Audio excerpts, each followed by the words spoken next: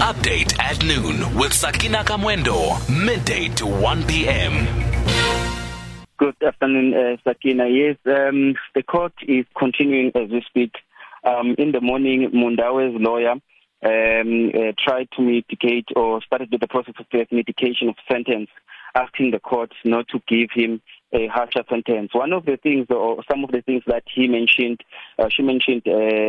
about Mundawe is that Mundawe has 6 children, and he was also working as a security guard when these crimes were committed.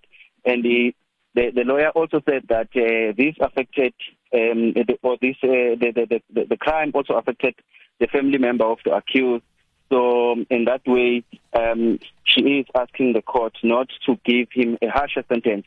And also she said that Mundawe showed remorse by pleading guilty to all the major charges against him, and also that of defeating the ends of justice, saying that even though he said that the murder were not premeditated, but by admitting that he is the one who killed these women, he showed remorse.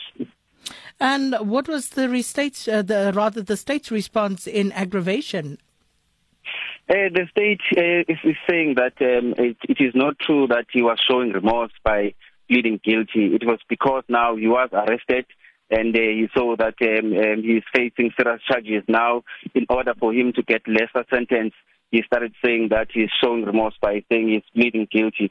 And also the state says that these cases are very serious when you look at them, and he planned to kill these women, so he must be given a harsher sentence, and a sentence that will send a clear message to other people who are thinking of committing the same crimes. And the state also said that the court should take into consideration that violence against women and children is very rife in many communities, and the community members are expecting the court to give proper sentences to perpetrators. Mthobisi, how old is Mundawe and how old are his children? Mundawe, when he was arrested, if I remember correctly, he was around 25, 26 years old. And in court, we're not told about the ages of his children. But it appears as if they are very young children.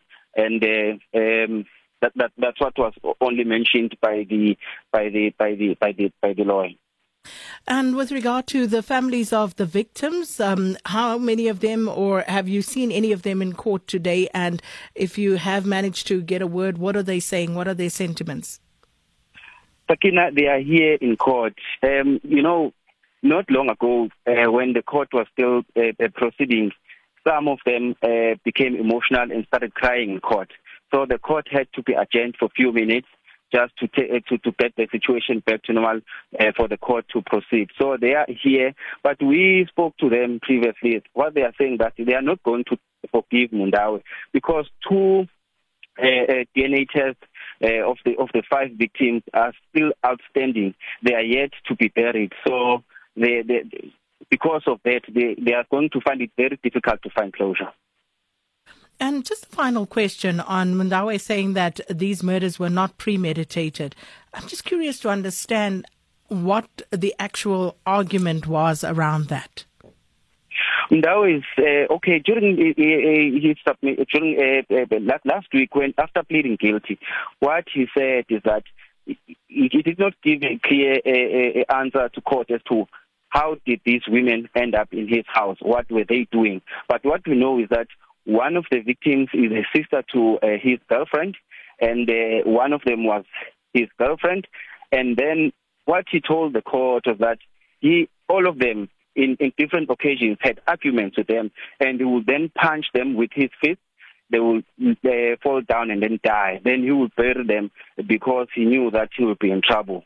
Well, we have to leave it there. Mthokozisi Mkhaliphi will return you to that case, the hearing there, our reporter at the High Court in Mbombela, and the case involving Julius Mundawe, a serial killer accused and found guilty of killing and burying 5 women in his yard in Numbi village near Hazyview.